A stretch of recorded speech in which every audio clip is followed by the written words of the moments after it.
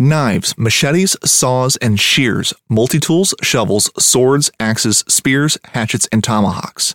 If it cuts, snips, slices, or chops, Midway USA has it. Find great gift ideas in our huge selection of pocket knives and other everyday carry folding knives.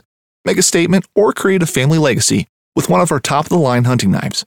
We've got a great selection of manual and electric sharpeners, too. For just about everything for the outdoors, check out MidwayUSA.com. Fishing like a local isn't just about catching fish. It's about connecting with the environment and the people who call it home.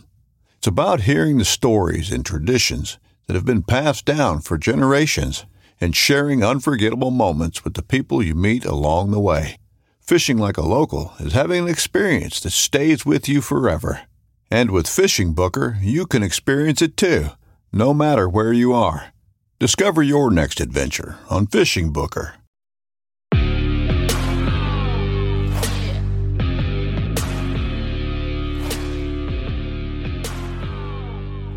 Hey everybody, welcome back to another episode of the Bowhunter Chronicles podcast brought to you by Tacticam. Tacticam is by far the easiest way to begin filming your hunts. Whether it's the 4K 5.0 or the budget-friendly solo, Tacticam has something for everyone. Check them out at Tacticam.com. This year we're also working with Spartan Forge. Spartan Forge is machine learning for the deer woods. Basically, Spartan Forge takes collared deer studies, insurance car deer accident information, social media geolocations, and it couples that with weather, moon phase, and rut activity to tell you when or when not to be in the woods. This currently has an online interface at spartanforge.ai, but the app is currently being built and set to launch late summer.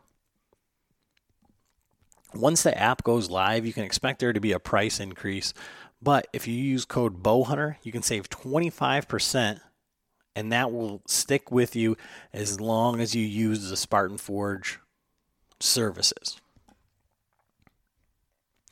So head on over to spartanforge.ai and get your free 14-day trial.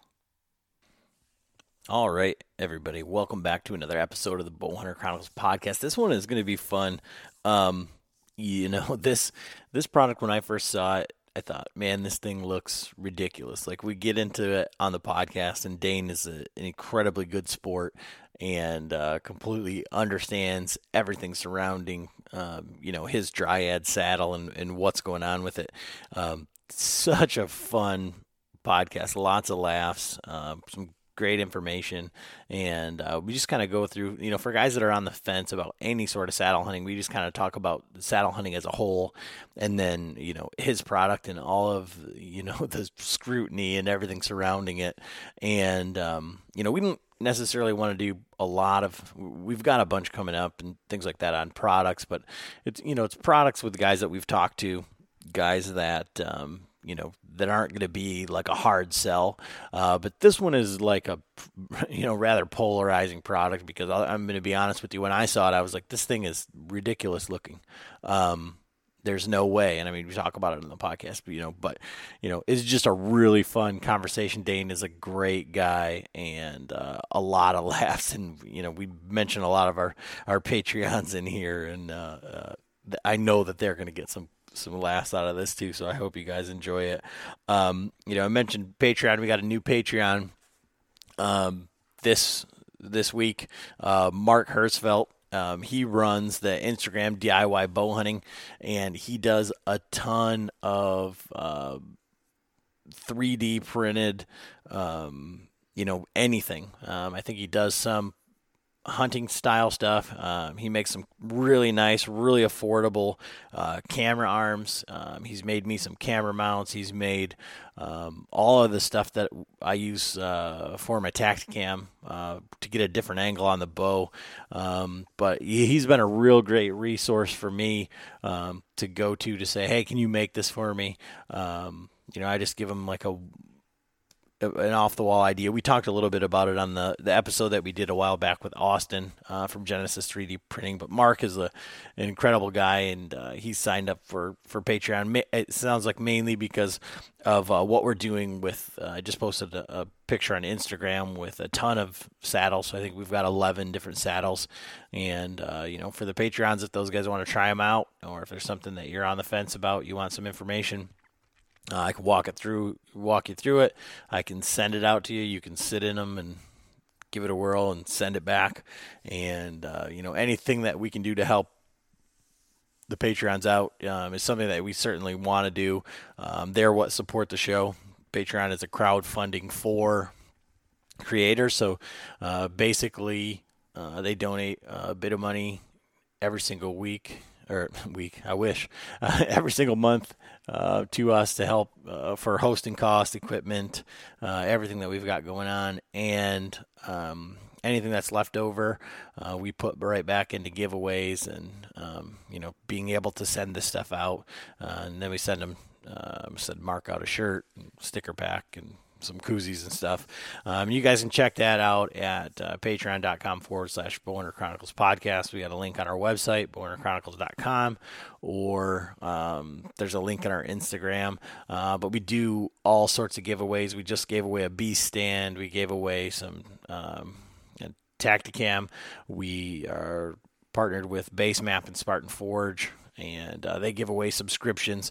And Basemap has got some incredible things that are coming up. So keep an eye on that. We're going to have a podcast with Ed coming up. But Basemap just continues to evolve.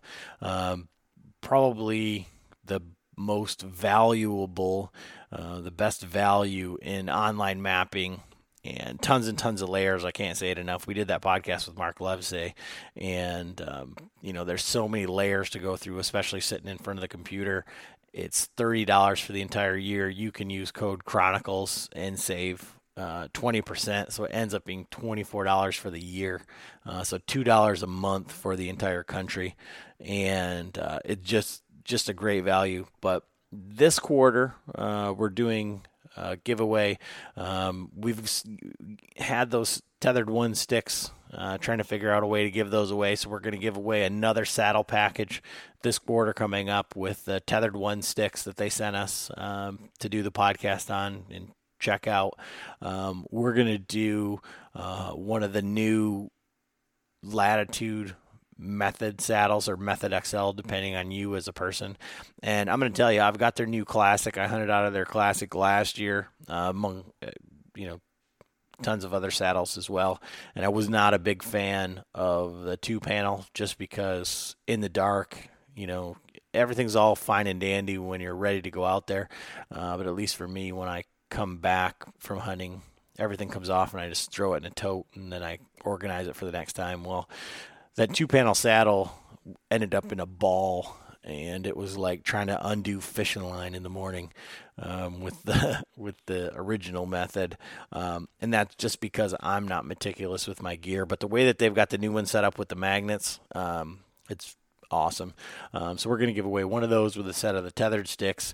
And I was trying to figure out, I said maybe we'll give away one of the XOP platforms because I want to check one of those out. But I'm going to give away one of the EDP platforms. I've handled that. They're really nice, made in the USA by Novix.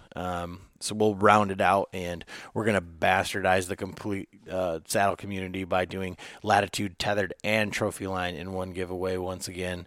And then we'll do, I'll have to look and see what we're giving away from Tacticam.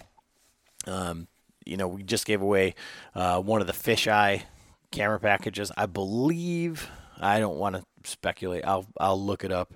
But we'll be giving away something from Tacticam. We'll be giving away a base map package. Spartan Forge is getting ready to launch their app, and I'm very, very, very excited for that. I've seen screenshots. I've talked to Bill on what's coming, what improvements over the website.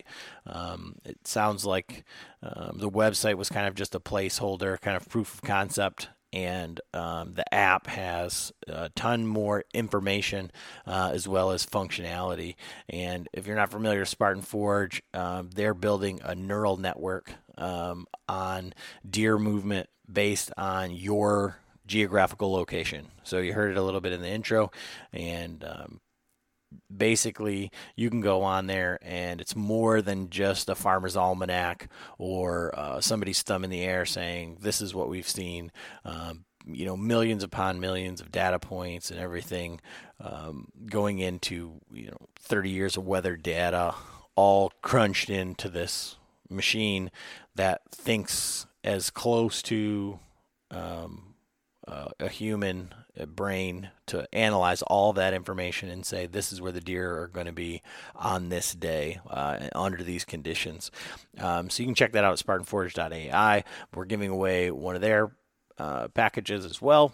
And if you want to go sign up right now before the app comes out, it's $15 a year. That price is going to be going up. You can sign up with code Bowhunter for 25% off, and that will stick with you for as long as you are using the app or using their services. So that price will be grandfathered in. And then we're going to give away some Zinger fletchings, just great guys out of Southern Michigan, compression fletchings on your arrows. Shot them at Total Archery Challenge. Love those. John even came around on those, so I feel like we're making strides, but I'm happy with them. I'm going to be shooting them this year, and we'll give away a set of those as well. So all that, you can check that out at patreon.com/Bowhunter Chronicles podcast, and lots of other stuff if you go to the Patreon website and go look up Bowhunter Chronicles podcast, the other Marco Polo group, and the other things that we have. You can check that out there. Thanks again to Mark and all the Patreons that helped us out, but thank you for listening. I know you're going to enjoy this podcast because I laugh as I'm editing. I laugh when I'm putting it up here, just thinking about it. Dane's a great guy. And if you're on the fence or you're like thinking this thing is just a joke, give the podcast a listen and just give it a chance. But thanks for listening. And we appreciate any feedback. Leave us a review. Shoot us a message, tell us what we can do better, and enjoy the episode. All right, everybody, Adam and John back with another episode of the Bowhunter Chronicles podcast. And tonight, surprisingly enough, we're going to be talking a little bit more saddle hunting. John, do you feel like we've become like a saddle hunting podcast? Pretty much. Now, do you think that that's a bad thing? No, I don't think it's a bad thing. I mean, tree stands been around forever, so we can't talk about them anymore. I mean, now saddles are out and they're the hot ticket item. We just got to get more people into them. So tonight we're talking with Dane Waldman, and you may have seen Dane in what I thought was, well, we'll get into that here in just a second. But Dane is the mind behind the Dryad saddle. And so that is what I would say. I generally describe saddles. Obviously, there's one piece and two piece. There's a minimalist kind of style, and then there is like a hammock style. And I think this takes the hammock style to the next level. So I'd almost say cocoon style. But so how you doing tonight, Dane? I'm good, man. The kids are still running around, but I'm trying to get them cooped up. So if you hear them jump in here into the garage and start yelling, don't get too angry at me. But I'm doing pretty good. Yeah, that's part of the game. We've had kids on here, dogs, everything you can imagine. So yeah. So what's your story? Let's hear the backstory on like your hunting style, like growing up as a young man and kind of progressing to where you're at today as far as just hunting in general. Yeah, so I grew up archery hunting with my dad. He gave me he had me shooting since I was since I can remember, shooting a little recurve, little bear recurve. And Dad eventually progressed to become, he never rifle hunted. It was all bow all the time. And he eventually progressed to a compound, and we progressed with him as kids.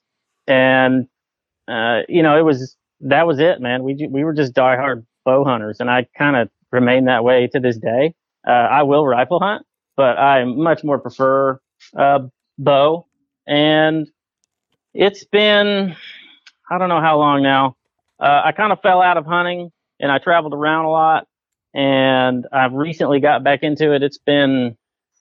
I guess it's been 7 years now, maybe a little more than that I've started back into hunting. And that's right when I kind of re-entered hunting. That's when I was introduced to saddles by my brother. My brother actually was one of the guys back when Arrow Hunter was a new tribe, and they released the Arrow Hunter. My brother, he was one of the pre-orders for the first saddle. He was in that like old, I don't know if you remember it, Adam, how far back you go with it, but there was a thread on Archery Talk that kind of was like the seed almost for this kind of modern like market that got created. And they, petitioned New Tribe, and he got on the pre-order list, and then he showed me, and I looked at it and I was like, oh, this is genius. Yeah. And I bought one immediately, and, been saddle hunting since. So what made you think it was genius, like from the get-go? Because I'm not that far back as far as like looking at it on the Archery Talk or any of that. I'm not a big forum guy, but I remember like the back of Outdoor Life in the ad section, the Anderson tree sling, and the guy with the silhouette like hanging up there, and I always just thought, and I looked into them, and it was just webbing and stuff, and I was like, that just looks like a pain in the ass. So what for you made it like genius?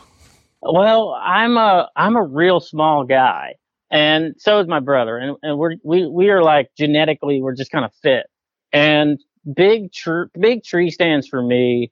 Hauling a climber on the back of a frame I'm 5'4", 125 pounds. I'm a tiny guy, so if you can imagine being a tiny guy carrying a stand that's, 25 pounds and all the weights, canted out back and is wanting to pull you back, it's not something that you think is great, running through the woods with something like that. So when you see something super compact, and also kind of I used to rock climb a lot with my brother as well back in, when I was in college, and it just kind of brought, rock climbing that I was used to into hunting in a nice little package.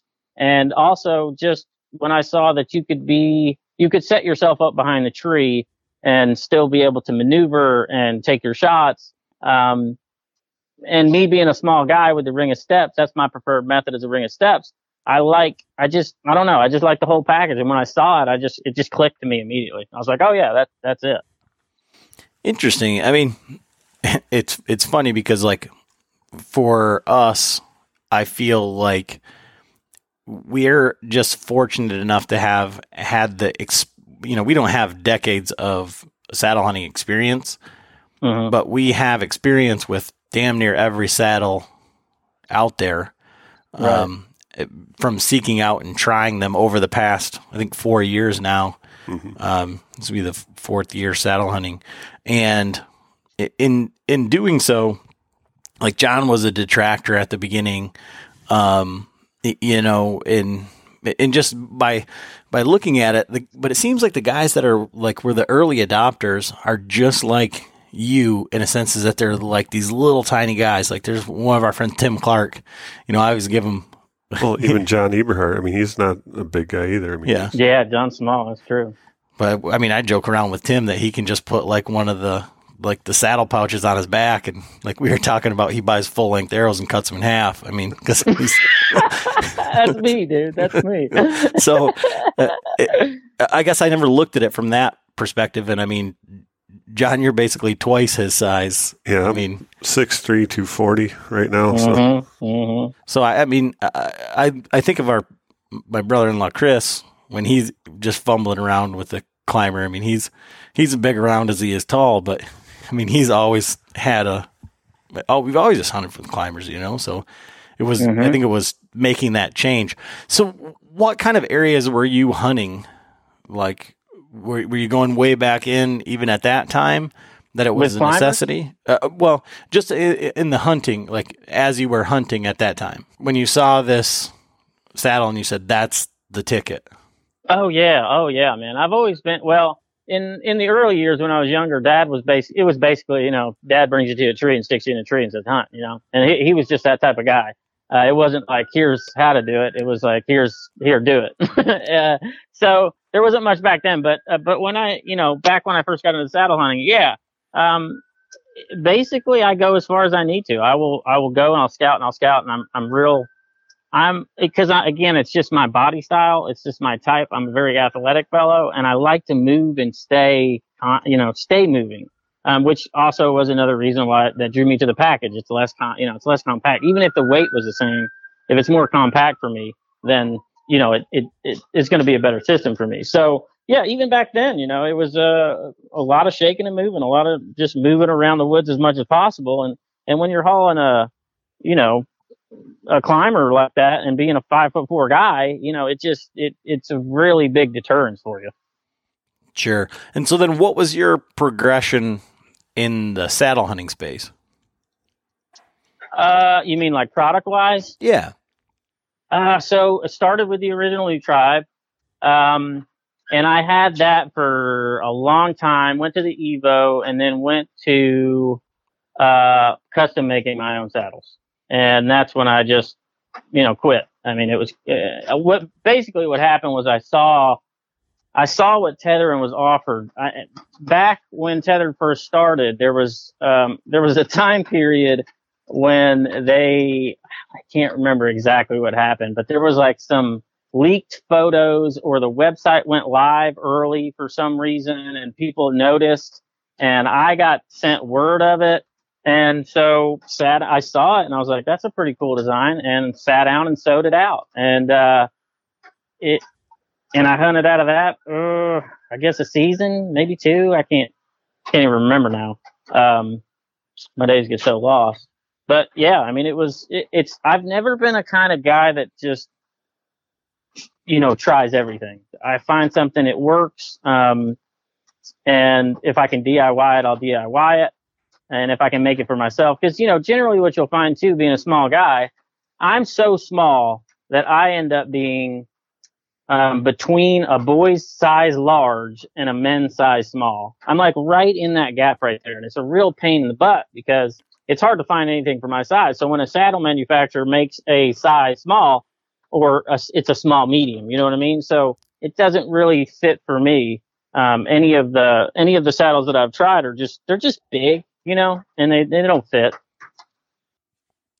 And so now we'll, I guess, fast forward a little bit to, you start making your own saddles, and how does it become a company, or how are you offering them to other people? And I don't think, I guess, John, you can attest to this too, is like, I wouldn't say that the saddle that you're making, those Dryads, are made for like small people. I think anybody could sit in it and it will fit, any size person up to like a gargantuan person.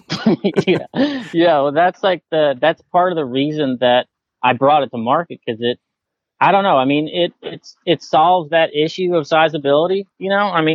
Of course, there are limitations, especially on the harness side, because there's a harness that kind of everything is built around, right?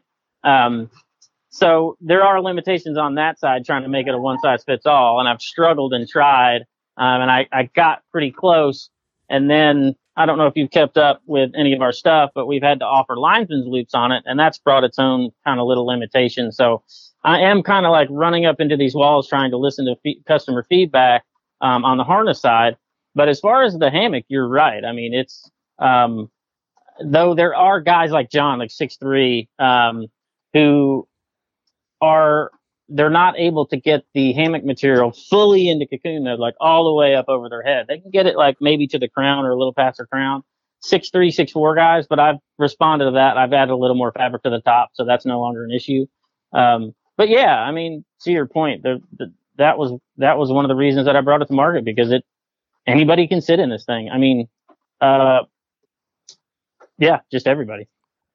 So you and I talked before, and you had told me a little bit about, your process in making this thing. So for guys, and it was one of the things that I asked you like straight away is, because it is such a hot market and it is, I guess I just feel like there's a lot of guys that are just, they can sew, they hunt, and they see all these saddles that are out of stock, and they're just kind of making something to sell, to get in and get out and make money, right? And ultimately, when you bring a product to market, you're trying to get, there's a monetary, I guess, end point, at some point. Of course. So I'm not, I guess, pointing fingers and say like you shouldn't be in it to make money, right? Because you wouldn't do it. I think right. You're not gonna. You wouldn't have saddles. You're not going to go into a losing venture. But I guess how did your product like progress from something you were making for yourself all the way to, having to have a pro staff and have other people help you figure it out and bringing it to market? Well, man, it's been like, I don't know. It's weird, Adam. It's been like this thing that just kind of took its own, like it kind of came into its own existence. My buddy Jason kind of had the idea. And then we just kind of iterated on it. And I was like, well, I don't want to have to wear this harness that I made myself, this saddle that I made myself, which was kind of a rip off of Tethered's, if not, almost exact, to be honest. And so I said, well, why do I have to wear this? Why do I have to wear this saddle and then put the hammock on over it? Let's try to make something that works. Like maybe we can buy an off the shelf solution. And it was like, well, okay, we got to have a way to like attach the hammock to the, to it. And then it just, I don't know, it just started like this idea became this idea became this idea. And it kind of just turned into this, self-contained little unit that kind of integrates all together. And then we started seeing these pieces like the accessories, like the underquilt and all these little ideas. Like the reason I called it the Dre actually, and I'm working on getting this to the market. And it's being a little bit of a pain point for me, a little bit of struggle, but, I called it the Dre, and a Dre is a squirrel's nest, right? And so my vision for this product is a mobile hunting blind in the tree. And that would include an accessory that clips in like the underquilts. I don't know if you're familiar, if you've seen that on the website. Mm-hmm.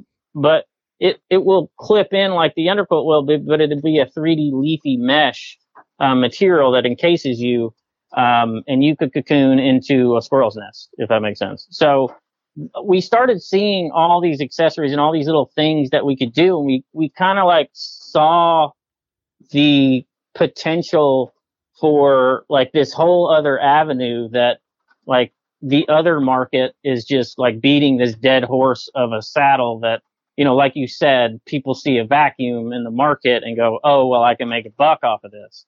Right. Mm-hmm. So I saw the same thing, but it's not something I wouldn't have come to market with a regular old saddle. That's just not what I would want to do. I'm kind of just one of those guys that likes to be different. I don't know. You know who I'm talking about. Like I'm one of those guys and it's obvious I'm one of those guys.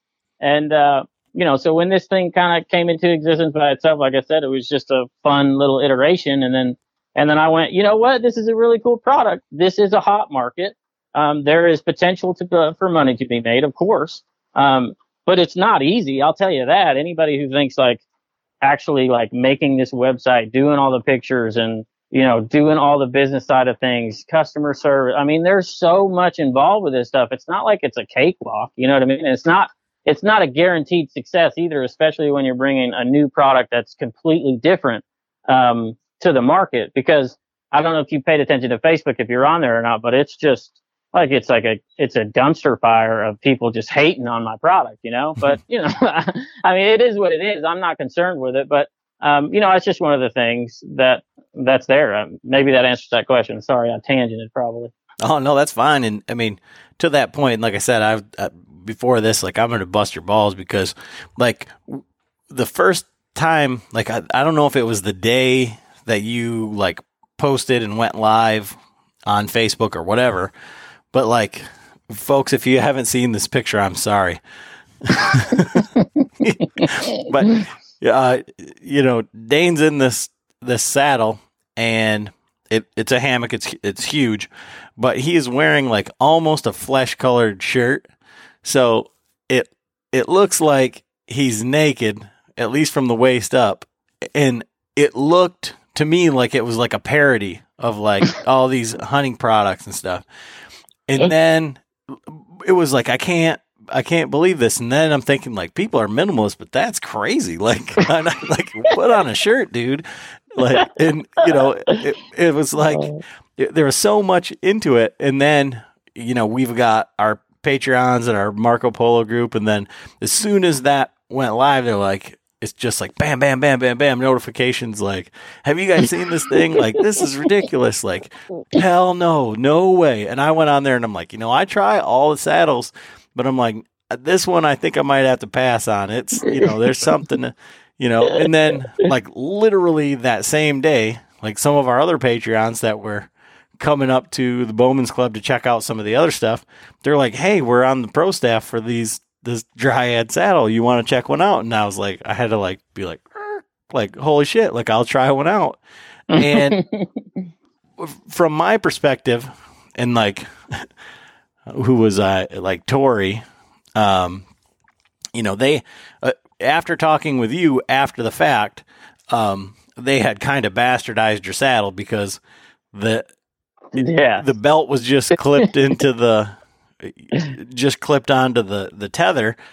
And I'm like, well, this is pretty comfortable. It's cool, but like, it doesn't seem very safe because if this material that's what's supporting me at this point.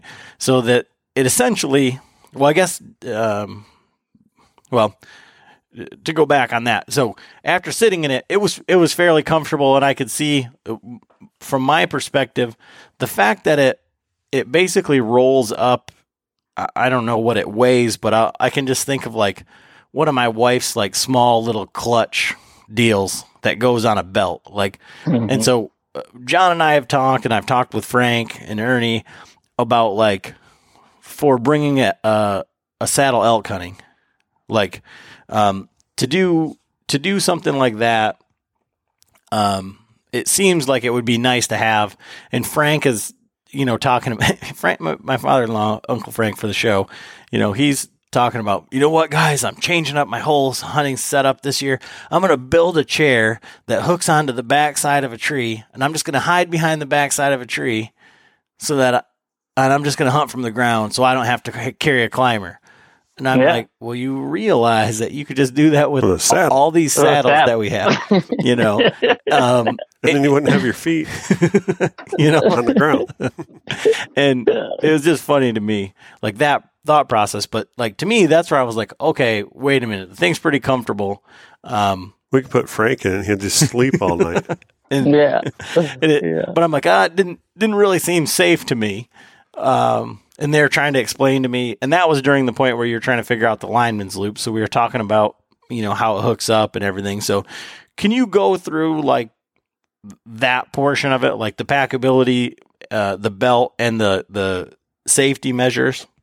Yeah, sure. So that's funny because after we had talked and you had said that about like Tori and those guys, I was like, oh yeah, I totally forgot that. It was really cool because those guys were some of the first orders that came in.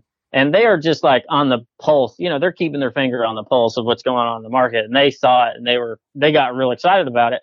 And they just got it in and just completely like ripped everything apart. They were like, let's do this. Let's do that. And it was really exciting because I was like, that's really cool, guys. They were doing some awesome stuff and playing around with it. And they've given me such solid feedback. So big shout out to those guys, Tori, Ryan, Saddle Hunter. Check out that guy.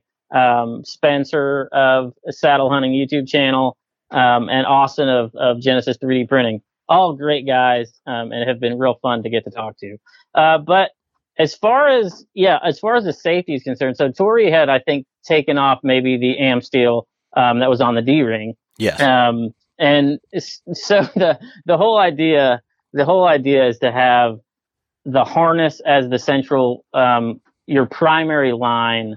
That is, if it were to fail, or not the hammock, if the hammock were to fail, its bridge or its material were to fail, you'll always be backed up to that same carabiner or to another carabiner and a prusik or any type of friction hitch or mechanical ascender that you wanted to use.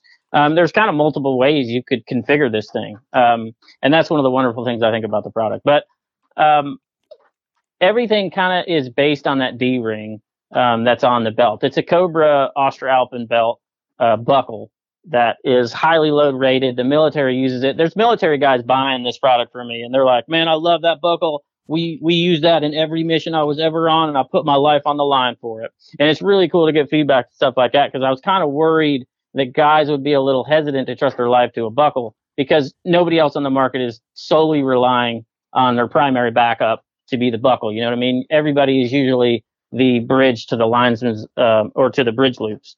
Every other saddle on the market. So it's been pretty exciting to see that. That was one of my concerns that hasn't really come to fruition. So so it all revolves around that am steel off the D-ring, and it clips into a carabiner, which clips into your tether, which clips in, which is girth hitch to the tree.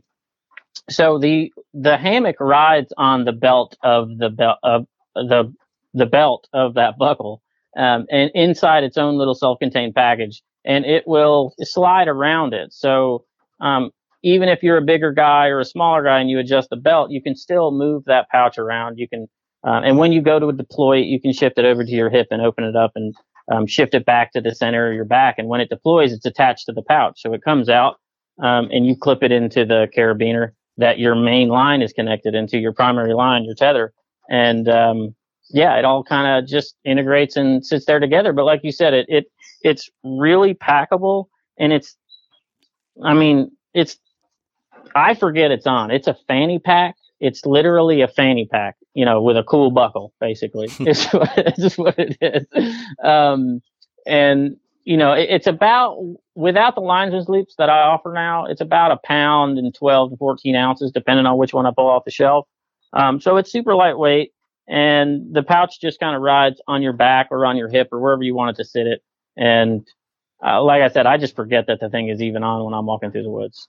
Yeah, I tried one. So someone, I can't remember. So yeah, I was gonna that's how I was gonna transition into this, because like you talked about Ryan and Tori and Austin. Those were all the guys that I was at the club, looking at saddles and stuff, and they were all at the. I don't think Tori was there, but Spencer was at the teach and train that we did with Tethered at our Bowman's Club, and all those guys were there, so they're completely absorbed into this. But so up at the Total Archery Challenge, John had never seen one of these saddles, and Ryan came up there, and it was, you want to talk about guys being like on the pulse, or like Ryan was like doing like an infomercial for this, and like people are walking by and they're like, is this your company? Like, is this your product? And then John gets in it, and Ryan's showing it off and all this stuff, and we're at the Total Archery Challenge, and we're right, like where we do our where we have our condo is like right in the main walkway, so there must have been 50 people walk by, like looking at like what is going on over here. But yeah, so he's like, here, you need to try this out. So I put it on, and it weighed nothing. Like, I couldn't even tell it was there. Right. Which reminds, like, if Joe Rogan was to become a saddle hunter, he's a fanny pack guy. He'd wear it. Yeah, he would totally wear it. But yeah, you get Joe Rogan, send him one, and he'll sell out in a minute. But he'll be done. He'll be like, this is my saddle for life. But no, so I got it, and yeah, I'm a skeptic. So I was like, yeah, all right, I'll try it out. And so I got in it, and he showed me all the put the belt on, and then unzip or open up the pouch, and put it around you, and like I said, I fully cocooned, but it did just stop like at the crown of my head. But I don't think I would need it to go over my head all the way. Unless I was sleeping up there or something, or mosquitoes. Yeah.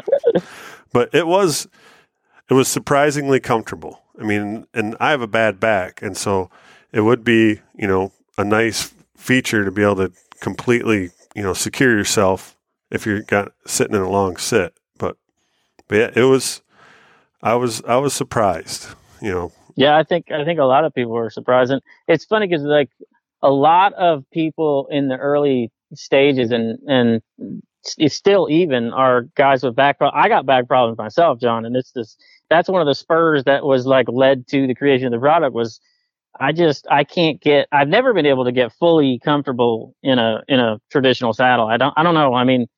There's guys that do, there's guys that like love, like I've got somebody who bought one and they were like, yeah, I think it's a fantastically real comfortable saddle. I'll probably use it for all day sits, but I'm going to stick with my traditional saddle for, some, morning sits or evening sits or whatever he's going to do, which blows my mind. I'm like, well, if it's comfortable enough to do all day sit, I don't know why I wouldn't wear it all the time, but, to each their own.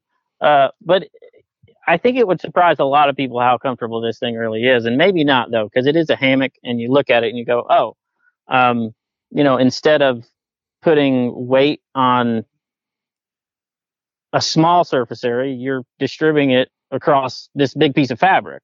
And as long as you keep, the fabric, in that distributed, like, what's the word I'm looking for?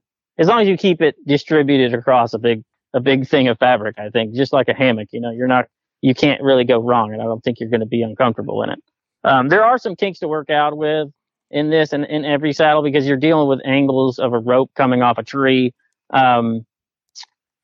But it takes a little massaging for some people, but I think it shines in the sit position, and I'm a sitter myself. And of course I'm going to be biased to this thing, but I can't see being more comfortable lacking or barring maybe a JX3. So one of the questions, and Ryan had brought this up, and it wasn't something that I thought of, as far as like, what's the problems with it? Because if John and I are going to be the litmus test for like first impressions of this thing from online or from word of mouth or whatever, like John was a late detractor to the traditional saddle. Mm-hmm. And so he's like, nah, I'm good. Not wearing a diaper. and then, you see the photos online and you're like, what the hell is this thing? Everybody and their brother is like, now we got this thing, it's ridiculous. Yeah. And what Ryan was saying is a lot of people had questions about the noise factor. I mean, I guess once you get past the fact that, okay, it might be comfortable. Okay, it's light. Maybe I'll try it, like whatever. But you know what? That damn thing, that much material, that big, like that, it has to be noisy. What are you seeing from it from that perspective? Well, feedback has told me not one person has got back a hold of me and said, hey, this thing's way too noisy. Everybody has said that everybody who has had concerns with it being potentially noisy has contacted me and said, no, I don't think it's noisy. I have no issues with it. It's the fabric that we ended up choosing is a pretty high quality.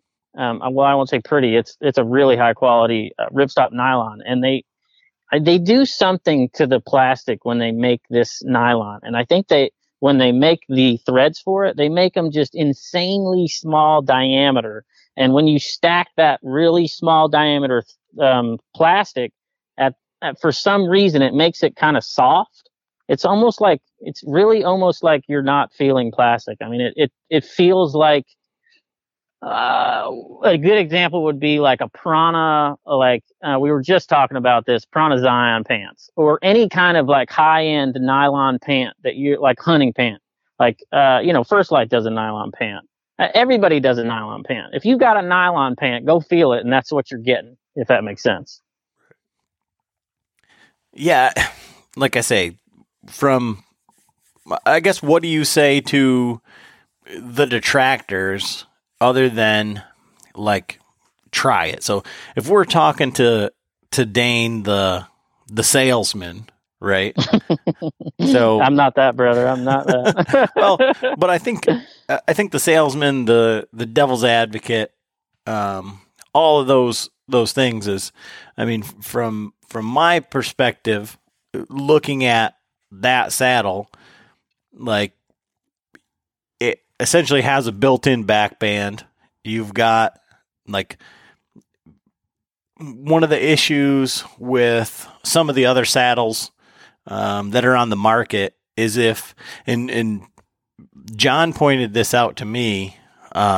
So wearing a saddle in, some of the saddles just have kind of like hot spots or points where, there's a whole bunch of stitching and things like that.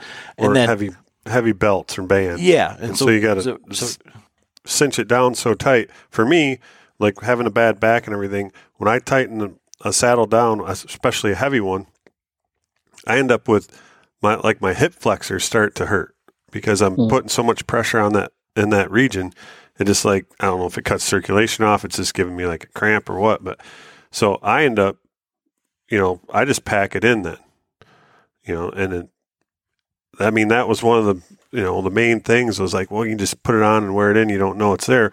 But if you have to tighten it up so much, it's not falling down off your ass, then, and you start, what's the point? Right. You get, but, my tethered saddle, my Phantom, it's, it's light enough and everything, but that is one that I don't walk in with that. But the trophy line, I definitely didn't walk in with that because that thing was, that thing's really big and kind of big. Mm-hmm. Yeah. And that wasn't the Covert. That was the original one. The original had a lot more I don't know, issues than the newer ones. But like for me, I have my saddle set up so that, doing self-filming, I've got my saddle on with, my camera arm base in one of the pouches. I've got, my release, all my ropes, everything that I need on there. And I guess I didn't look at it as like what John was talking about as hip flexor pain. I was just like getting fatigued. Like, my hips and my upper legs were just getting fatigued. And I'm like, my God, and John's like, well, that's why. And I'm like, well, I guess that makes sense. But I've never been I could probably count on my hand how many times I've walked into my tree with a traditional saddle on. I just hate it. I've always hated it. And I never understood the market and how it's portrayed as that. I'm like, who does that? I don't understand. It's not comfortable. I throw it in a backpack. I'm always going to have a backpack. I'm going to throw it in a backpack and I'll just do it at the tree stand, at the tree. That's been my game. So, but there's a lot on the market that I think is crazy. I'm like, I don't know, the dump pouches and stuff like that. That's one thing that I've never understood. All that weight, dump pouches on the saddle, and then you're wearing that thing in. I don't know. I could never get behind it. Yeah, and but I think, it would all go back to your background. For the saddle that I wear, I can see all the redundancies. I already have the backpack on. I can just throw the whole thing in the backpack. That's what John does. I never thought that way. I'm like, oh, look, this is neat. But there is a bunch of guys in a faction of guys that don't want to carry a backpack. So that's true. Very true. They say, and there's one of our guys, Patreons, who's a diehard saddle hunter that despises a backpack. And I even told him about this, after I saw it and used it, I'm like, man, if you just want to wear this in and you want a belt to carry your stuff, this, is the most non-traditional saddle in the world. And the footprint that it has on your belt, if you're already wearing a battle belt, it seems kind of like a no-brainer. But you also, so I guess that being the case, there's also a way for you to wear this or to use the hammock in conjunction with a normal saddle. I know you said that you didn't understand it necessarily, but it is offered as an option, right? Yeah, you can. I've got a little kit. It's just a couple G hooks that you can throw on, onto the molly of a regular traditional saddle. As long as you've got molly on your saddle on the top, where your back would be, it'll work. It'll work with the pouch that I've made because I was getting questions from guys, and I knew I would. Can I attach this? Is there any way that I can use this with my saddle on it? I thought, well, maybe there's a market there for it. So, I threw that up on the website, and I've sold a couple of them, but most people have been buying just the full kit. They're really interested in the full integrated system, which I thought was pretty cool. But yeah, we do have that available, and I'll say I took a market saddle, and I've sat in it for hour and a half, maybe a little more than that, just sitting in it. And it's definitely, for me, in my opinion, it is miles ahead comfort wise than that saddle. As long as you fully release load off of the bridge of the saddle and get it all into the hammock. But you'll see I don't know a good way to describe it, but there's pressure there because essentially what you have is the saddle in between the hammock and you, right? And so that hammock material, that ripstop nylon, is going to be pushing into the hammock or into the saddle, and it's going to be pushing into you. So you're going to feel some slight discomfort. It's not enough to cause you to shift your weight, if that makes sense, but it's just like this thing that's there. I don't know if that it's really hard to describe, but it's still miles ahead, I think, comfort wise. Again, my opinion of a traditional saddle. Well, yeah, I mean, it'd be like, sitting on your wallet in your regular saddle, or sitting, just sitting on anything else. It's going to be exactly. You're going to be driving those seams and everything into the bulk and yeah, exactly. All that bulk getting into you. I don't mean to change the subject, but so like, you've done testing and stuff. Have you had any like cold weather sits? I mean, do you have any issues with like bulky clothes or, No, I don't see any reason. We did sit through last season. We ran these last season, and the underquilt is very effective. Which I'm hoping I'm got production lined up right now, and that's coming down the pipe. I promise, guys. But as far as bulky clothes and stuff, the one thing that I will say is if you do wear bulky clothes, anything that's pushing up against your clothes and causing it to push further up against your body is going to be bad for insulation and therefore bad, worse to get cold. That was the reason that we kind of were like, well, we've got to have something. If a body's going to be in the winter up in a tree in this thing and he's in cocoon mode, or he's got, like, my favorite position is one shoulder out, one shoulder in. My bow arm is out, my other arm is in. If you're going to be like that, then you're going to be pushing and compressing the insulation that is supposed to be your winter clothes. And so therefore you're just going to get cold. So we had to have an answer for that. And thus, we just took from the hammock community and said, oh, underquilts, we'll just make an underquilt. Yeah, that makes sense. So transitioning into that, so let's say that we've back to the salesmanship thing, right? So we've got people intrigued. They're like, okay, it's not noisy. It's pretty, everybody says it's comfortable. I mean, of course he's going to say it's comfortable. Right. But now what about shooting out of it? So, oh man, that's been a big, I got so many questions of that. And I really just need to make a video of somebody shooting out of it. Well, wear a shirt if you do. Can we go back to that for a minute? Because that absolutely cracks me up.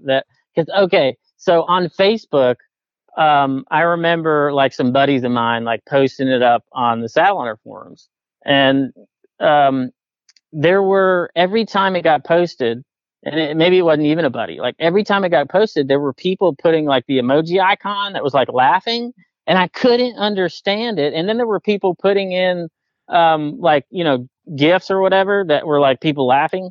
And I just was like, I don't understand what these guys are laughing at. And then Adam, you called me and told me that, and it was like this light shining on me. I was like, oh my God, you gotta be kidding me. But the funny backstory to that is, so my buddy shot that film, and he's been doing film since he's like 9. The guy's a legend. But my wife was my wardrobe hairstylist. Yes, she was my wardrobe. So I said, baby, I'm gonna go make a video.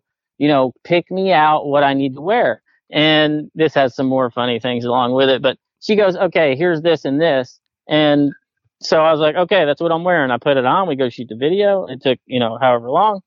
And the video went live. And then on saddlehunter.com, there was a thread that got started.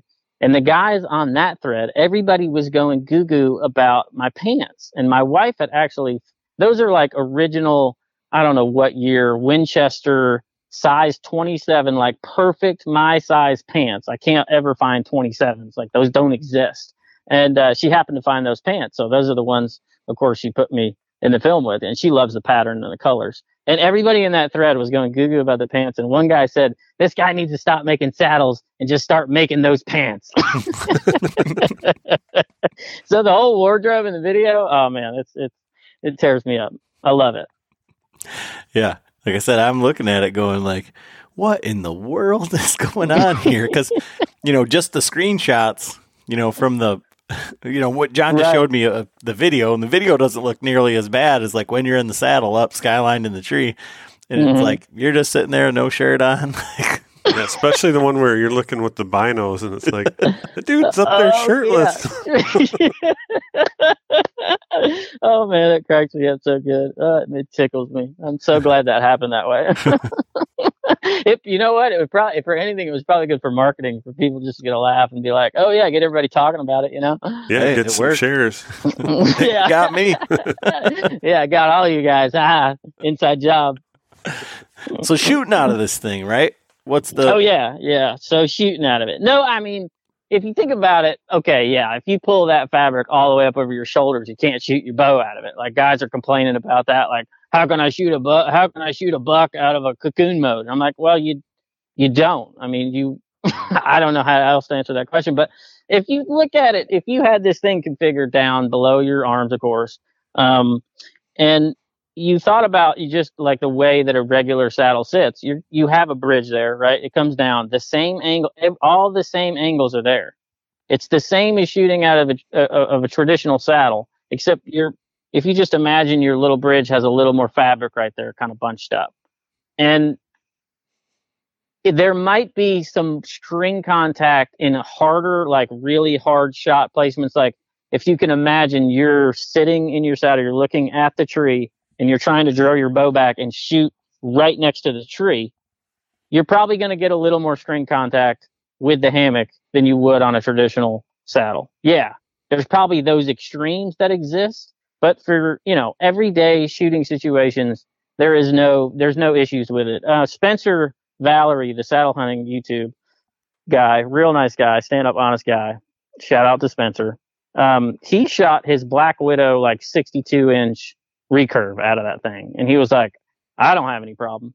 So if he can shoot a 62-inch crazy string angle on a bow out of it, I don't know why anybody would have an issue.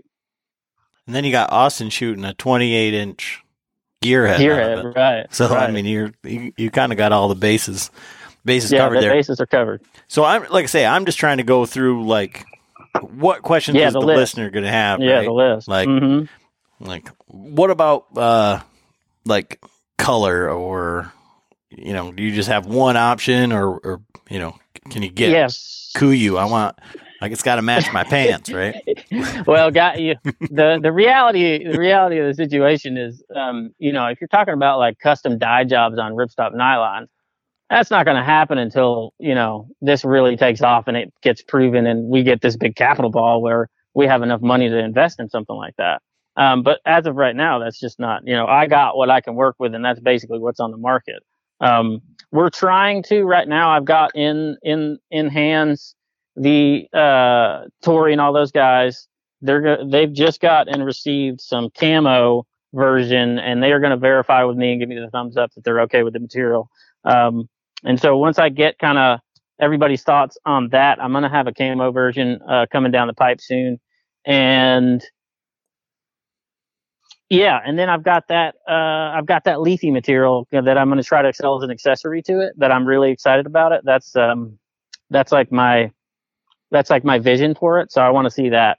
But it's coming. I would say if people are concerned about camo, it's going to happen, because there is a market force that's driving this right now. I think it is being verified that people do think it's comfortable. People do feel it's safe. People are liking the product. They think it's well done. There's some issues that are, being ironed out. We just released the the linesman's loops model, which a lot of guys were saying that they didn't like the way that I was running the linesman's loops through the Singer center point on the D-ring buckle, which I understand, so I had to kind of take that feedback and respond to it. Sure. And the only reason I ask about camo is not necessarily like a vanity thing, but like for any other traditional saddle, I mean, it's only covering your butt, right? So if you have this thing in this big cocoon mode, or you have it pulled up even underneath your shoulders, and you've got, say, 3 foot of material just up there in the tree, are you having like, so maybe this would be hard to notice or verify or whatever. When I think about like, I got a eagle's nest, double nest hammock, right? And I can't remember with yours. There's a little bit of what I would say like shine to it. Are you having any? Have you noticed that? I mean, like I said, it'd be almost hard to.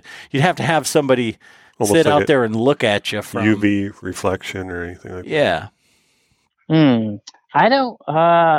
No, I mean nobody said anything about that. Are you talking about like the typical sheen like you would see on a pitched like tarp or a pitched like tent? Yeah. No, so that's that material again. Is it different like that green or the orange even? But people are not liking the orange apparently. The green is it's different, man. I don't know how to explain it other than, and it's the first time I got it and felt it, I was like, this is ripstop nylon? There's no way. I don't think people are making tents out of this stuff because this is not a sil poly or a sil nylon, or it's not silicone impregnated. There's no DWR treatment, nothing like that on it. So you typically with a tent or a tarp or anything like that, they'll typically coat those things. I don't know if that's where the sheen comes from, but also like the feel, like it almost feels like a well-worn shirt. That'd be a good way to maybe explain it. It feels very soft. So if that helps you, like, it just doesn't sheen like that. I don't see a sheen on it. I've never had anybody say that it has a sheen on it. I can't see there being one. Right. So it's more of it looked, when I noticed it up there, it looked kind of like a matte. It didn't, yeah, I didn't notice matte green. Yeah. Yeah, I couldn't remember. I just think of like when I think of hammock material and everything. Like I said, I'm really just saying, all right, for someone that is trying to like figure out all the reasons that you can't use this thing. Right. Yeah. I'm trying to figure that out. Like you're hitting every one of them, but that's a new one that I hadn't thought of. So that's pretty neat. Yeah. Definitely is not like it's not a tarp. It's not a tent material. It's definitely different. Okay. And then, so you're getting orders for these things, you're getting feedback. You and I had talked about it before. Maybe it's changed since then, but like, what is the demographic? I mean, who's buying these things and what's the feedback that you're getting from them? Yeah, I think that's really interesting too. It's, there's a mixture, but it seems predominantly older guys who are uncomfortable, like myself. And it's typically like in the early stages, it was like a lot of guys with back issues were ordering, and they were quick to contact me, especially because it was really new. And now it's kind of transitioning into, I'm not getting a lot of talk initially. I'm still getting a little bit from people who like Facebook message me or just call and talk, but primarily and I don't know if it's a difference of like younger guys just don't generally do that, or it's like younger guys they see it and it's not cool. You know what I mean? And so the older guys are more inclined to be like, I don't care if it's not cool, if it's comfortable and it keeps me in the tree, to get to those twilight hours that I need to, or, get that all day sit that I don't get to do anymore because, I don't want to carry my climber into this one spot, and a traditional saddle just hurts too much and I literally can't do it. I physically can't do it. There's those guys that are really like probably driving this market right now for me, I think, or driving this company, I want to say. So yeah, I think it's them. I honestly think it's them. And now, are you having guys, again, I'm going through my list here of, who are these guys that are out there? Are you having one stickers, SRT guys? Are there people rappelling using this? Yeah, definitely, man. Yeah, definitely. They've actually been like the SRT and the one stick guys have been probably the most. What would you say? I got like the most feedback from them because it's there's a lot of, well, I don't know if a lot, but there's pain points that okay, so like you should probably, if you're climbing with the doing SRT, you would want to deploy the hammock material, because if you're just hooked into your main line and coming off a D-ring and you're using the harness, the leg straps are like only 1 inch. So they're going to dig into you pretty good. And then the weight distribution isn't great either. So there's some kinks there that maybe potentially in the future we can work out and kind of have an SRT model or something. But there are guys that are SRT and that are doing it with the hammock deployed and they don't have a problem. One fellow was telling me that he was using a Mad Rock or one stick up, and then he would rappel with the Mad Rock, which is quite a thing now, I guess. That's getting pretty popular. Are you doing that, John? No. Hell no. I figured you were a stick guy, yeah. Well, no, yeah. So, I use the Wild Edge steps, then now I've got the Timber Ninja sticks, which I really like. But yeah. Oh, man, I was just talking about the Timber Ninjas. I really want to get a set of those. There's no way in hell I'm doing one stick. Nope. Yeah, I don't blame you. I'm a small guy and I haven't tried it. I actually somebody sent me a one stick and they're like, you got to try it out. And I'm like, okay, well, I got to understand the problems that people are having. And I haven't got to it yet. I've been too busy. But like I was saying, that one guy, he was having the issue with the Mad Rock. He was saying because the hammock material is so big, it makes your bridge extra long, right? If that makes sense. So for him to, even if he tightens up the adjustable bridge on the hammock all the way down, and he's clipped into his Mad Rock, in order for him to actuate the Mad Rock, he has to extend his arm out a little more than he likes to. And so he said that's a little bit of a pain point for him. And he didn't like that too much. So one stick guys, if you're rappelling with a Mad Rock, that might be the case for you. Maybe he's got short arms. I don't know his body type, but yeah, there's SRT guys doing it. There's one stick guys doing it. And, there's issues to be ironed out for sure in that arena, I think. Yeah, I mean, but I will say this, like Spencer said, and I've had multiple people say, when one sticking with the hammock deployed, when you go to reach down and get your stick, like maybe you got a cam cleat or whatever you're using to pop that string out, when you lean down, you'll get a lot more support out of a big hammock. Like, you're not going to feel like you're falling out of your traditional saddle. You're going to have all this fabric there just like holding you up, so you can just kind of hang there and twiddle your thumbs. Cool. Yeah. I don't know. I wanted to do this podcast. Like I said, we try not to just do product podcasts and everything like this, but, we, have tried, like I say, just about every saddle. We have tried the saddle. I'd be interested to know like how many other like podcast guys or whatever are like, all right, well, every saddle on the market, we want to try it so we can actually talk about it. To be able to have that conversation of saying like, instead of saying, well, what about this or what about that? Like, when I was in it, this is what I felt, and these are the problems that I had. And then, oh, look, it wasn't even set up correctly. So yeah, I can see that. Yeah, that's been a big deal, like in the beginning stages, because this system tends to like a low tether. And there were so many people like, oh, I'm having thigh pressure on the inner. And I look at the picture and the tether's like 3 foot above their head. And I'm like, yeah, bring it way down. So what's your experience, Adam? Like, cause like I said, I haven't tried every saddle on the market. Did you land on one particular that you like? And I'm not, asking you to like maybe put your chips into one stack here and try to sway the audience or anything like that. But, what was your experience in trying all those different saddles out and like kind of narrowing it down for yourself? Was there anything that like specifically drew you to one or the other? No, not at all. I have like, so when I ask people, like, cause every day on Facebook or wherever, people are like, what do you think about this saddle? What do you think about this saddle? Right. And then you have this horde of people saying, this saddle's the best saddle ever. This saddle's the best saddle ever. So I don't even chime in and ask anybody or like an answer, because I always message them and I say, what is your hunting style and what saddles do you have experience with? And what was your experience? Because going from a 25-pound climber to any saddle on the market is going to be night and day difference. And then you're going to hunt in that saddle for a year or maybe 5 all-day sits. And in that time, you're going to sit and you're going to say, man, I got a little bit of pressure here, or I don't really like this, or I wish I would change that.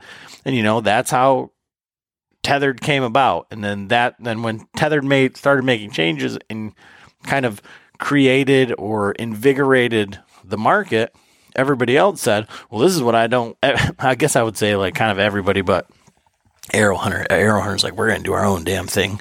Yeah. Well, they've been there since the beginning, doing their own damn thing. But then everybody says, well, this is what I don't like about Tethered or whatever. And so for me, it goes to price point, and that like how much you're really willing to invest in this. Because if you're coming from a climber, well, now you got to buy sticks, and what do you do for a platform, and like, how do I do ropes and SRT and, one sticking, and, there's those sticks are $150 a piece. Like what? Like, so I just try and get like an overall budget from like what guys are saying. Like, so for me, I hunted out of the Mantis, then the regular trophy line, then the Phantom. Then I hunted most of the year with the Latitude Classic, and then I hunted out of the trophy line Covert Light. Mm-hmm. And personally, like, I see very little difference between the Latitude Classic and the Tethered Phantom. I think that they're both a great saddle, but the Latitude Classic is like $50 or $75 cheaper. So that's a couple pouches. That's, half of a Timber Ninja stick. I mean,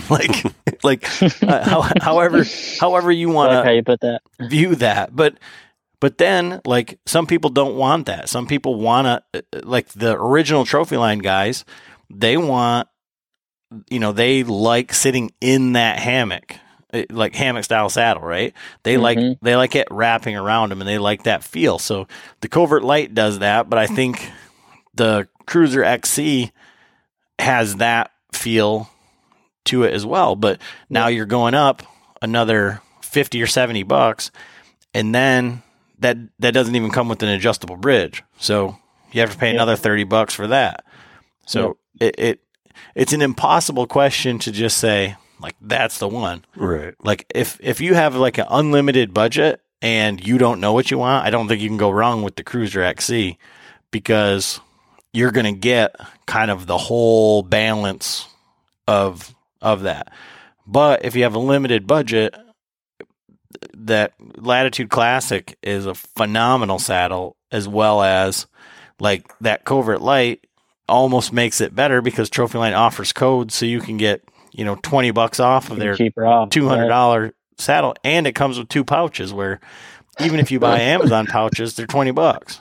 So yeah, which is interesting too is what I think about is, like, when you talking about all these saddles, is I think they're all great saddles. Like you said, if you're coming from a 25-pound climber and you go sit in one of these things, the compactability of it, comfort be damned, it's going to be a better system. So the fact that we have so many options and choices on the market is still kind of mind blown to me.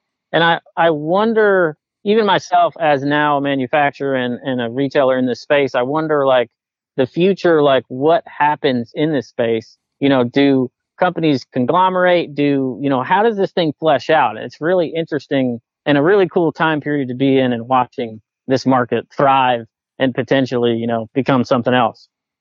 Well, I guess I'll kind of like twist that question on you, because you said it's an interesting thing, but like, I've had this question posed to me, and almost like as a statement, but so do you think, because of what you had said earlier about young guys just wanting to be cool, like, do you think that this hardcore, like, mobile hunting attitude is something that is so hard that it's going to fade out. Like, everybody's seeing the saddle as the tool that's going to get it done rather than their time or effort or skills. That was going back to that. What was that? A couple of podcasts you had ago. That was woodsmanship episode. I think yeah. It was really good. I enjoyed that talk.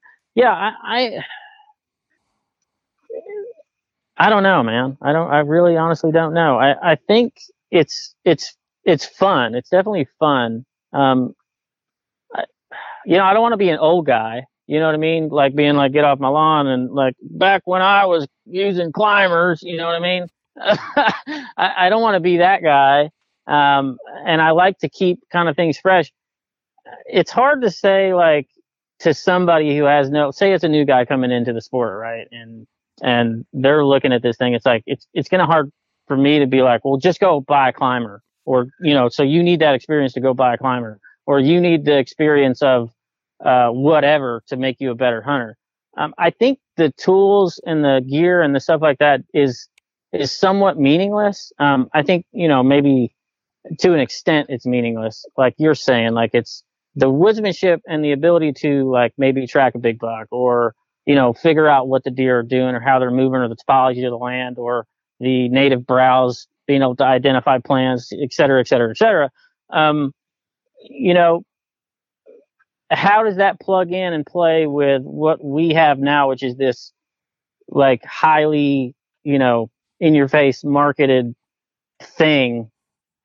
Does it continue existing like that? And I don't know, but I do know it's fun. And if a guy comes to me and he's like, hey, what should I get, or what should I do, or whatever, I'm going to say, here's all your options. You're going to have to pick and balance between all these, like the infamous triangle, quality, price, comfort, et cetera, et cetera. You can break that into whatever three groups you want to. But I don't, that's kind of my question. It's like, where's the market going? What's going to happen to it? But is it going to fade? I don't think so. I think saddle hunting is here to stay for certain. I think it's too usable as a product.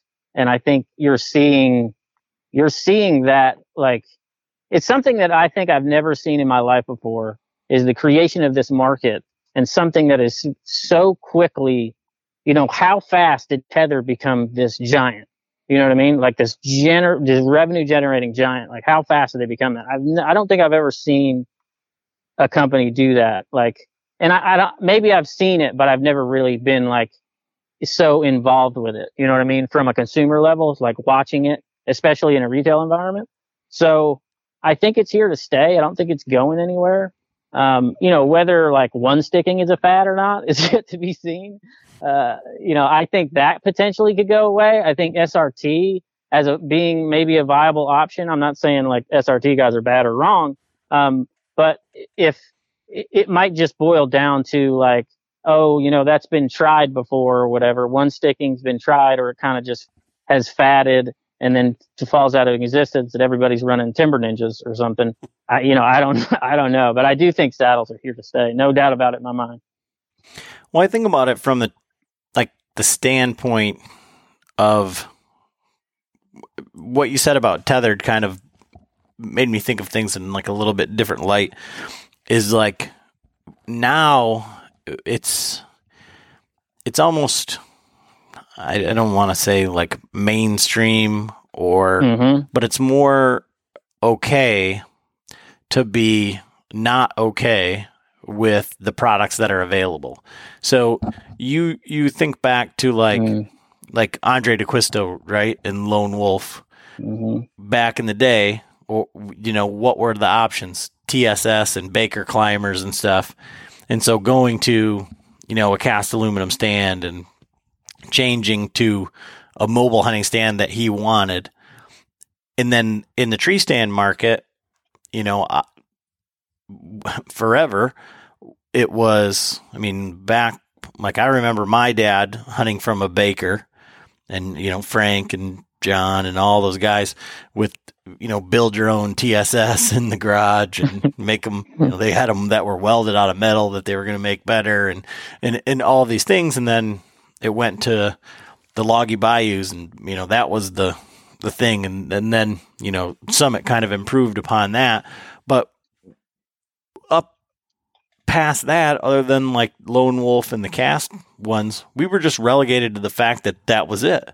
Right. Summit just made a better one, but nobody changed that game. Like we just were, okay, this is what we're stuck with.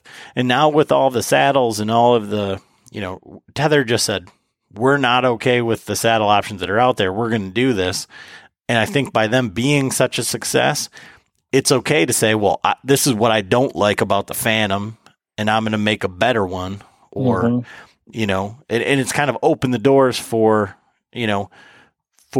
your saddle amongst any of the other ones. But for you to say, I'm making this for myself, but, there's other guys that have liked it and we, that we're testing it and whatever. And so this is an option for guys like me that, and I think that that's more of what it's done for, like the future of saddle hunting is, or maybe even hunting in general, is to just say that it's okay to be like, well, I want something better. Right. Like Not we're satisfied. going to figure it out. Right. Yeah. And I think we're seeing that with climbing sticks in the, all the premium sticks that are out there. How far has that come?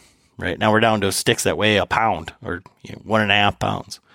Yeah. The other thing that gets me too is I've said this online to guys on Facebook before too, because I was getting a lot of flack on there.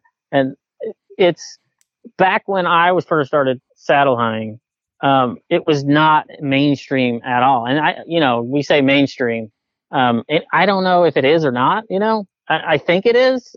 I'm not sure. I mean, it's on, Hunting Public is wearing saddles. Tether's got them. Tether's got everybody on YouTube wrapped up, and YouTube is like the future, right? So even though maybe it's not on TV, quote unquote, it's still on TV. It's on YouTube. It's on these major channels that are getting major views. So technically it is mainstream, but back when I first started hunting, and probably you too, saddles were different, and I kind of didn't necessarily have to hide it. I mean, I did if I didn't want to get ridiculed, but, public land hunter here who, if anybody sees me walking out with a saddle or they see me up in a tree with a saddle back then, they're going to be like, what in the world? Who is this dude? What is he doing? He's going to kill himself. This guy's dumb. They're going to, it's ridicule. It's this, it's that. And so I'm super thankful for Tethered that I don't have to experience that anymore. But now I put myself in a position where I do, because everybody online's like, who would hunt from us? Now we have to get ridiculed for hunting from hammocks or whatever, And so so now I'm like, I did it to myself. So like I've changed it too much, if that makes sense, where people are like, oh, different, it's something different, but let's ridicule it. But yeah, I'm real happy that I don't have to get ridiculed for saddle hunting anymore. Well, it sounds like you're getting some really good feedback, and like I said, it's probably more powerful that John says that he was surprised, like that it was, because for me, like I said, it's just like, ooh, pretty, look at that, like. Mm-hmm. Yeah. Well, thanks, John. I really appreciate that, man. That means a lot. Yeah, that was like I said, it was comfortable. I'd have to admit that. So I'm gonna switch up. What the question I always ask our guests: what bow are you shooting? What's your setup? All right, so you guys are going to be like, "Who? This guy's living in the Stone Age." I've got an old BTX. I've been shooting a BTX 28. It's a Bowtech BTX 28 binary cam system, and I love Bowtech stuff. And I have been tweaking their binary cams for a couple seasons now, and I got real good and invested a lot of time in being able to modify it and tune it and play with it a lot. So I kind of just haven't upgraded, and I'm due an upgrade, definitely. My wife tried to get me one to buy one last season, and I said, no, I'm going to hold out. I was looking at the new Matthews, but I'm still shooting this old. Still shooting this old Bowtech, man. but I love them. I gotta say I love them. Now, what the BTX? What year was that one? Oh God, I don't know. That was 2018, 19, something like that. I want to say. Okay, you haven't had any troubles with the limbs in that one at all. No, actually, I had an RPM 360 that Yeah. blew a limb on me. But I think actually the BTX 28 had some issues, but I haven't experienced that myself. Okay, yeah. So I actually switched over to the Bowtech, the new Revolt X. Well, it came out last year, but since I'm 6'3" and got monkey arms, I have to go with a little bit. I like a longer axle to axle and a longer draw length, but we did I shot the new Solution SS, the Super Smooth, and it's only 30 inches axle to axle. It does go out to 31 inch draw length, but that thing shot lights out. It lived up to its name, Super Smooth. So if you like Bowtech, that'd be a good one to shoot. I do. I love Bowtech. I used to be a real big Matthews guy, and Dad brought us up on Matthews. And I've been eyeing their like VTX and stuff like that, but the Bowtech, I don't know. I just think, they did have issues. They've had issues, but I think their technology is like they're just on point. I think technology wise, I just love their cams and everything they come up with. I've been a fan of. Oh yeah, and like I said with that Revolt X and the Solution, the new Deadlock adjustable cam system. That stuff looks slick. It literally takes you an Allen wrench, right? Yeah, Allen wrench. Before we went up to the Total Archery Challenge, we were at the club shooting. It was right before it. And I was tuning my bow, and another one of our buddies was there, and he was tuning his, which I still have my old Hoyt Double XL, which is a great shooting bow, but you got to put it in the press, put some twist in the yoke, and this and that. Mm-hmm. And he's going back and forth to the bow press, and while we were paper tuning, I just stood right there, took the Allen wrench out, two turns, and bam, bullet hole. I didn't even have to walk all the way back to the press. Oh yeah, man, that must be so cool. Because me and my brother have been tuning these Bowtechs for the past like 3 seasons or something. Like legitimately getting out and spending a lot of time on them. And we both, when we saw that technology come out, we both like immediately emailed each other. We're like, "Are you seeing this? we don't have to have a press anymore." Well, I mean, other than strings. Right. But yeah. So, what arrows and sight are you shooting rest? So I've got a limb driver that I'm going to try out this year. It's the Vapor Trail, and I don't know if I'm too excited about it. I love my QAD dropaways. They've been so just money for me all the time, and they never fail. Mm-hmm. But my arrows. Oh, let me pull one out of the box. I don't even remember what they're called. I know I do. They're Kinetic Chaoses. That's what I've been running. Nothing fancy, nothing special. An arrow that I bought. I found them. I loved them, and I bought a ton of them. So I've just got them sitting uncut on the shelf, and I can cut as many as I want. Cut an arrow in half. They they really should make like a cheaper arrow for the small guys like us, because we don't need much. But I'll tell you about my broadhead if you're interested in that. I've been running actually. I was a big fan of the VPA 2 blades, and I've been running those for years now. Before Ranch Fairy and before all that, my brother actually, he introduced me to saddle hunting. He introduced me to Dr. Ashby. And back then, and he was like, he'll run a 300 VPA 2 blade on the front of his. Like he's shooting a Cape Buffalo in Tennessee, you know what I mean? And I'm like, that's a little much for me, especially because my brother's got way bigger wingspan than me, and my draw is probably like 26 and a half. Like and that's probably pushing it. So my arrows are small. And so my trajectory suffers a lot when I start really ratcheting up the weight. So, what I decided to do was drop that weight down a little bit, and I was running a 200 grain VPA on the front, and I had great success with it. But I was getting like some erratic flight, getting out towards 30 yards, which I generally don't take those shots on deer anyway. They don't display themselves, here in Tennessee where I hunt. It's usually inside of 20. But I was getting some Loradic flight at 30, and I thought, man, let me play around with my arrow a bit. And so last year, I ended up doing. My thought was the surface edge, the surface area on the blade was, because it was a 200 grain head. It's going to be bigger, right? So you're going to have more surface area on there, and it's going to plane more, I think, because you have more surface area out front. So what I did was I took that weight and I just put it in inserts, and then I run a 125 head instead. And there's a company, I don't know if you've ever seen them. They were selling them on eBay. It's called Alien Archery. Have you ever heard of them? I've seen something from them, but I didn't look into it. But Yes. So they've got a 2-piece, and they've come out with a couple different models this year. And you used to be able to buy them on eBay for you could get 7 or 8 of them. I think you would throw in a pack for $55. And these are little 1.25 inch wide, probably 1 inch tall single bevels. And they are the meanest little darts. There's a guy, I wish I knew his name on YouTube, who did a broadhead archery test, and he got insanely detailed. I mean, putting that thing on a hooter shooter and shooting it in just, very good conditions, inside. He rented a big warehouse. He did all these crazy tests, and these little Alien Archery heads ended up really high on the list. And for the price, they're just super unbeatable. But I checked again this year, and you can't get them on eBay. You got to get them on his website. But you can still get them for I think a 6-pack now is $68 or something. But I mean, for the price and what they are, I shot a couple deer. I've shot a couple deer so far with them. I shot a doe last season and blew through both of her shoulders and left silver dollar size holes just all the way through and through, and just dropped her in her tracks. So I love a single bevel little dart is basically what I'm running. Cool.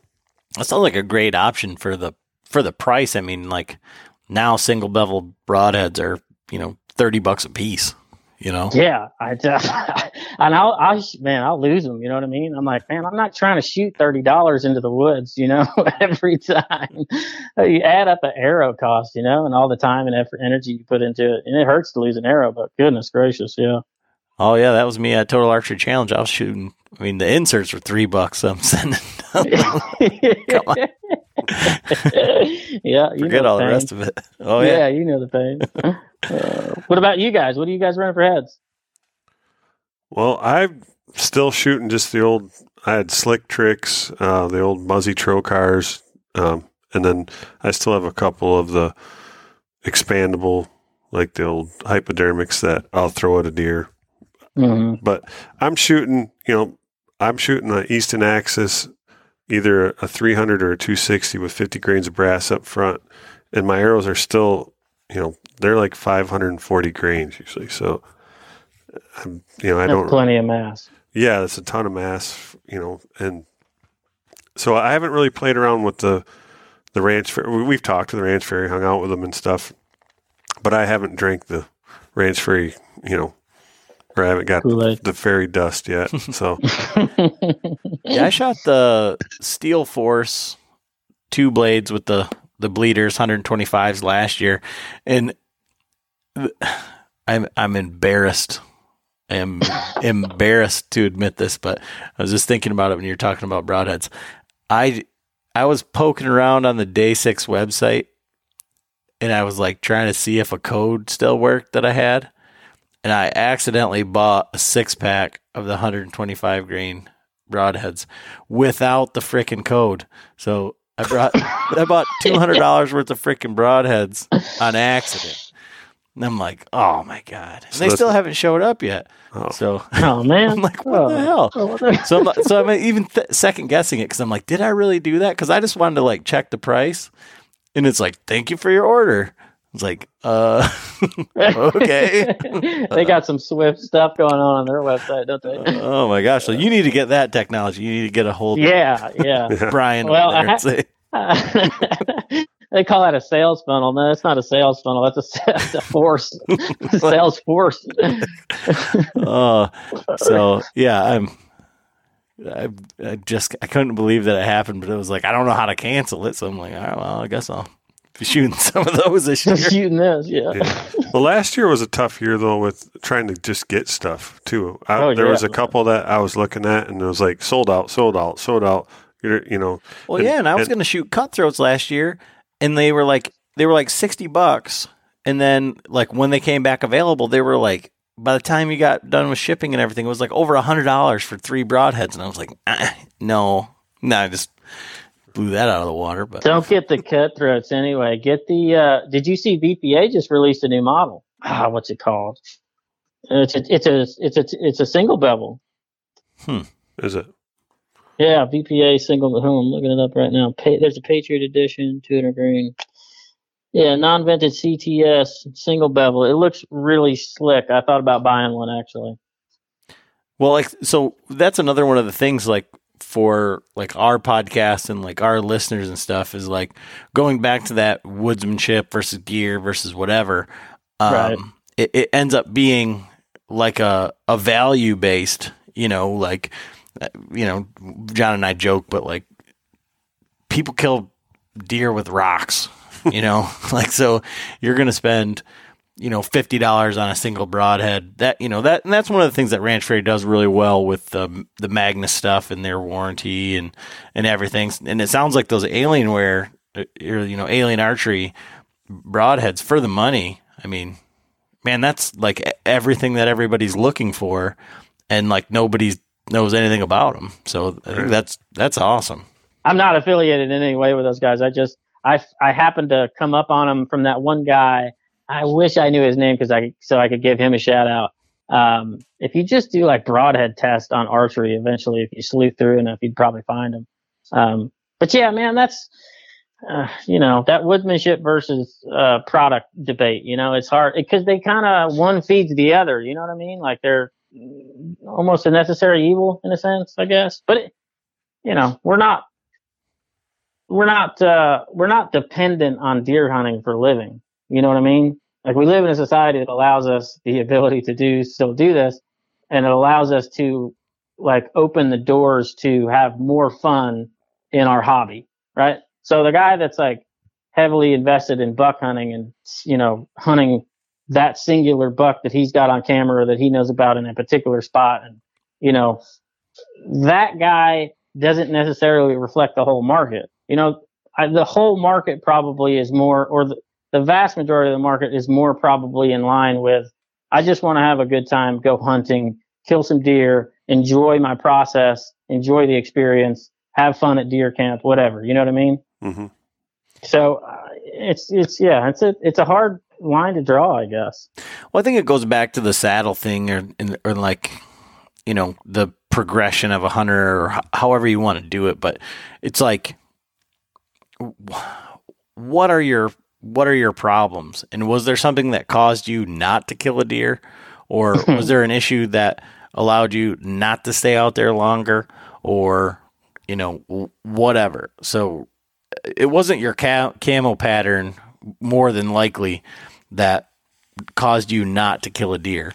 It wasn't the fact that you hunted out of, a tree stand versus a saddle. It was probably, unless there's like a big comfort issue or squeaks and creaks, but that's like, you have to be out there. You have to be out there to figure that stuff out. But, it kind of goes back to your bow type thing. Like if you killed deer with that bow last year and you didn't have any sort of issues, and why would I switch? Why would you switch? And same thing, you shot deer with those heads, with those arrows, when it was working for you, and you had no reason to switch. Now, it could be argued that, John and I are trying to provide information or our opinion for other guys answering questions that we get posed. But,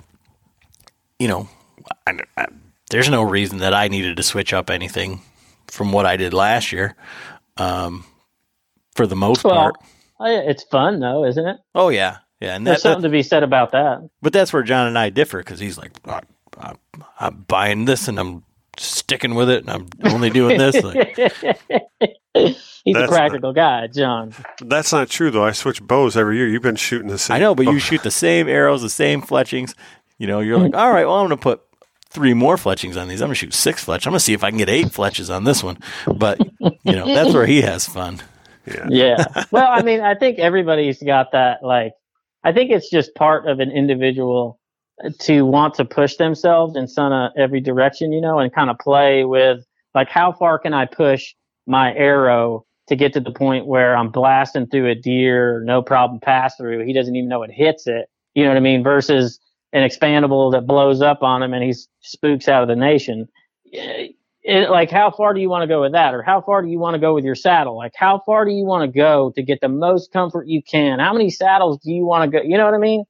Like, it's almost like you could take a product, or any of these products that are on the market, and you can go, as long as there's a big enough market and enough, material to work with, you can try to, it's almost like killing that buck, right? It's like, how comfortable can I get? Right. How big a deer can I kill? How badass of an arrow can I build? You know what I mean? I don't know. It's all kind of tied up in there, I think. Well, I think also, like, some of it, the gear side, right? It's a lot easier to order a new saddle. It's way easier. Right? Way easier. Or build a bigger arrow than it is to kill a bigger deer. 100% true. And so maybe that there's probably answers the question right there. Like, right. Why? It's because it's easier. Right. I mean, that internal validation is like, well, I didn't shoot anything, but look at my setup.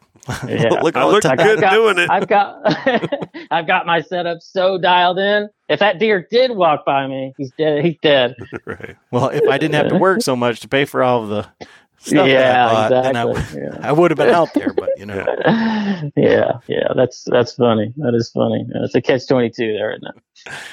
So where can people follow along with, like, what you're doing, or get information, or how do they reach out to you if they've got questions about this crazy hammock saddle thing?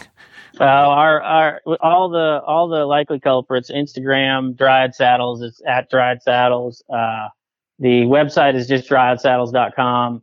YouTube, I think, is just called Dryad, or if you search for our Dryad Saddles on there, it'll pop up. And go to the contact page on the website. Give me a call. I'm always willing to sit down for a couple hours and talk to somebody. I'm bad about that. My wife is always harping on me. She's like, you need to get off the phone and do some work. I'm like, yeah, I know, baby. I got somebody to talk to. So I'm bad about talking somebody's ears off, as you can tell. But yeah. I mean, like I said, anybody who wants to contact and talk to me, if you're skeptical, if you're, whatever, if you just want to shoot the shit and talk about whatever, I'm here for you, And I'm not trying to push anybody's any product down anybody's throat. I thought I had a good product. I thought it was comfortable, and I thought, hey, maybe everybody else will like it. Awesome, man. Well, we really appreciate you coming on here. I think that's kind of all we got for the evening. So, okay. Well, thanks for having me, guys, and John.